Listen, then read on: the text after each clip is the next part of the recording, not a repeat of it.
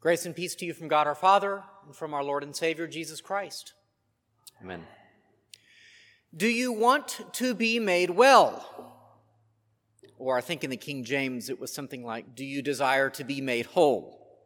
It's a serious question that Jesus asks of this man laid up for 38 years. It's a question with lasting meaning. It was asked to this man, but certainly would apply to us as well. For being made well, like other things in life, even good things, brings with it a mixture of good and bad, of benefit and cost. No doubt after 38 years, this man had habituated to this lifestyle, as horrible as it sounds to us. Truly, nothing could be worse than suffering for so long with a disease that meant he couldn't even get up and walk. He was totally hopeless at the prospect of healing. He did not even have daytime television to keep him company while he sat around that pool for all those years. No divorce court, no talk shows. Oh, how terrible.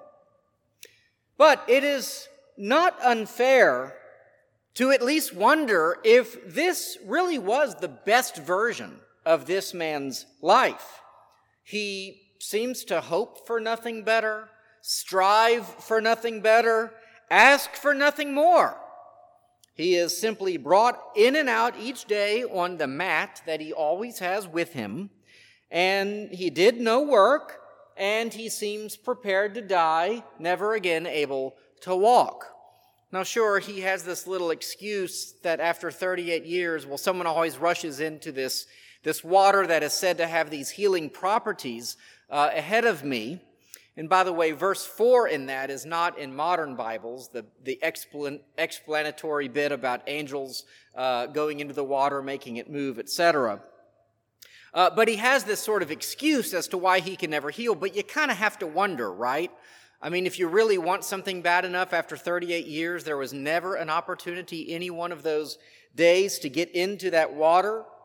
So maybe in the abstract, he wanted things to get better, for his health to improve, for his life to resemble the youth that was now a very long faded memory. But did he really want it? For once he was healed, he would now bear some responsibilities. He would be an elder in his community. He would be expected to fulfill such duties. He would certainly have to work. And this 38-year pattern of life would come to an end.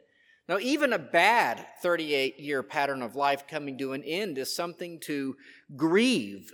It's a less than ideal situation, but it was his less than ideal situation that he had come to know and probably in a weird way love.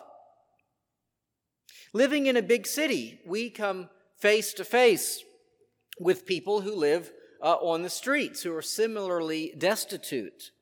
Many have slowly acclimated to life in tents, to begging for money, to getting fed at a variety of charities, etc. It is not, or at least it should not be, considered controversial to acknowledge that many who live on the streets are in poor health, either as a result of an addiction or mental illness, or a combination of the two. And so it would be a legitimate question to ask, do you want to be made whole? Now, many would say yes, but some, confronted then with the demands of change, might say no. They have a life that is good enough, and the improvement is not worth the price that will be paid. Price of hospitalization or institutionalization, of sobriety, of a loss of independence, people telling you how to live and what to do and where to be at a certain time, the expectation to work. Now, please understand, I'm not trying to pick on anyone. And I know that the reasons for homelessness are as varied as every human being who finds themselves without a home. I'm only saying that there are some who do not want what we want for them, which is to be healed because of the consequences involved. And so Jesus' question, just as an example, remains valid to us today, even if it strikes us as maybe tough or even cruel. And while we may not be homeless, we are in the same boat. We all have a way of living that we hope will not be challenged. We all have some form of sickness that we don't want to heal because of the change that it will require. It will require an increase in responsibility. It will require an end to excuses. It will require that we take care of ourselves and keep our commitments. It will require us to be more thoughtful when we use words like want. Essentially, Jesus is asking this man, when you say you want to be healed, do you want everything else that comes with it? Or do you just have an abstract desire of healing without any of the attendant responsibilities? For example, I want to be more fit. I want to be able to bench press 200 pounds and run for an hour straight. Now, for many of you, that might be easy, but for me, that would be a great challenge. In the abstract, you see, that sounds really good. If I could just snap my fingers and make it happen, great. But do I want it enough to sacrifice for it? Do I want it enough to join a gym and show up and be embarrassed in front of some pretty, ripped dudes? To suffer the indignity of being out of breath after jogging for 2 minutes? Do I want to change my diet? Well, I don't know that I want those things that badly now, do I? I want to see changes in our city and in our county. Better schools, lower taxes, some semblance of crime prevention. You may want similar things in your own city or your state or your country. So, what am I doing about that desire? It's one thing to want it and to hope that someone else will provide the solutions that I want. It's something else to do something about it. Those two wants are not the same. And I want Christ to be the Lord of my life. For I know that only in Christ do I have access to God. That's the exclusive claim we actually do make. Only in Christ can I even understand my existence. Only in Christ can I have the peace of being a forgiven sinner. Only in Christ can I be truly and fully loved. And can I have the strength to obey God? But do I want all of that enough to live as though that were my reality? For when Christ calls us, he calls us to follow him all the way to the cross. Again, those two wants are not necessarily the same thing. I want the whole world to know Christ, for I know that in knowing Christ, the world would be more peaceful, more loving, more joyful, more hopeful. I know that if the whole world knew Christ, there would be no more warfare, no addiction, no corruption, no wicked cults harming children, and on and on. But hey, me wanting that in the abstract doesn't make it happen. We actually have to do something about it. Not as a matter of our eternal salvation, of course. That comes via grace. I'm not talking here about earning our way into heaven. But if we expect our wants and our reality to align in this life, then we would be fools to expect that it would just happen.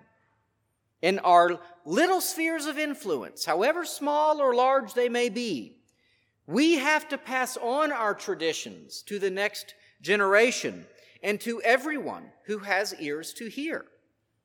Paul says in Romans 12, "Blessed are the feet of those who bring good news." Yes, blessed, because those are the people who want the world to know Christ and want it enough to bring that good news to others. Here's the wonderful thing about Jesus. If you want to be healed, he will heal you. No, perhaps not of every illness this side of heaven, but certainly every illness by the time we get to heaven. And we can be healed of our sin right here and right now. In fact, if we trust in Jesus, we are healed of our sin right here and right now. We have already heard those words this morning. And for that healing, we really and truly do nothing. Just as the man who was healed by Jesus by the pool, he also did nothing. Forgiveness and everlasting life really are the gift of faith, which is itself a gift of the Holy Spirit. The only thing we must do, which again is the Spirit's work in us, is that we must humble ourselves before a loving God. Jesus says elsewhere, "Truly, truly, I say to you, unless a grain of wheat falls into the earth and dies, it remains alone. But if it dies, it bears much fruit." Such a death is not easy. It's not fun, like going to the gym, right? But it is essential. You must die to yourself if you really and truly want Jesus to save you. If you want such healing only in the abstract, though, well, then carry on as you have been carrying on.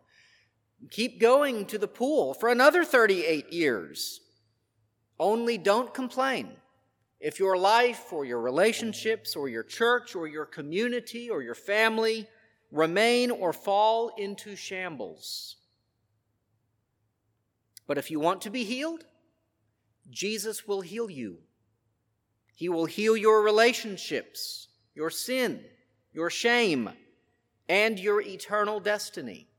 He will say to you, "Get up and walk." If you let him, will you? Amen.